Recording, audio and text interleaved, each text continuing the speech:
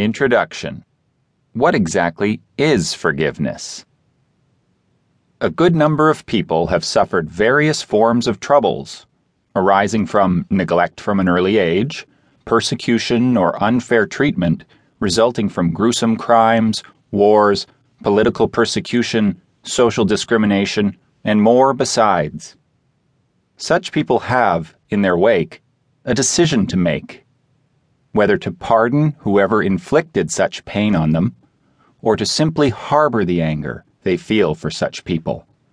There are no two ways about it. Failing to forgive will lead to a host of adverse feelings, and, therefore, whoever has suffered any undesirable condition or situation inflicted upon them by another party needs to think of forgiving that other party, an essential part of getting over the hurt and pain. A wonderful and insightful quote from an unknown source states, "To forgive is to set a prisoner free and discover the prisoner was you." All human beings are liable to making mistakes, and therefore need to learn to know that while they may make mistakes, other people too may make mistakes, and for us all to coexist, some sort of truce has to be called. This book demystifies the issue of forgiveness by offering plausible steps you will use as you weed out any resentment you feel towards the person who has wronged you. The practice of forgiving is a chronological practice that begins with excusing someone.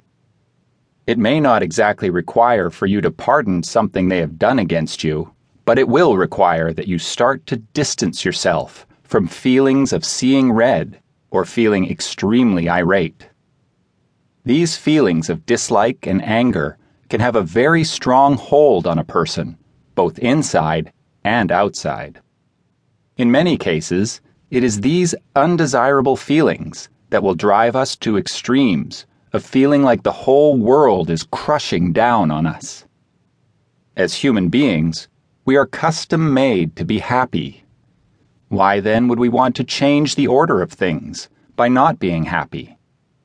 Being in sync with everything and everybody around us is a great contributing factor to living a happy and fulfilled life. Before you proceed to read this book, it is worthwhile to have an open mind so that eventually you will see beyond the pain and hatred that your emotions are blocking your foresight with. This book will give you something you hitherto did not have, the ability to be able to forgive without second thoughts, and the ability to realize that the pain we feel is simply because we do not forgive. It is true that what affects us from the outside is bound to create a great instability within us.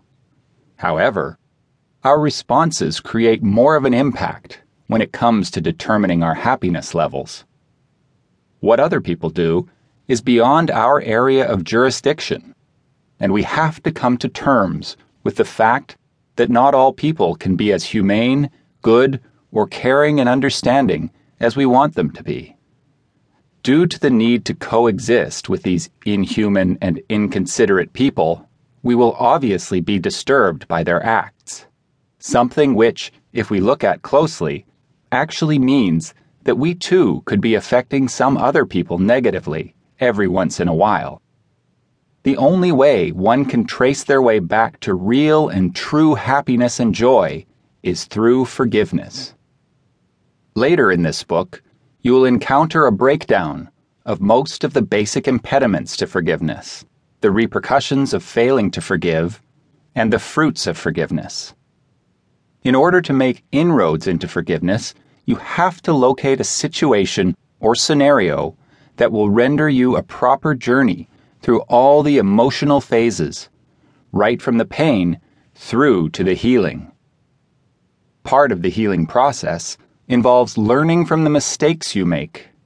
If you do not learn, you are bound to go through similar experiences, and sometimes the new experience is twice as painful as the first.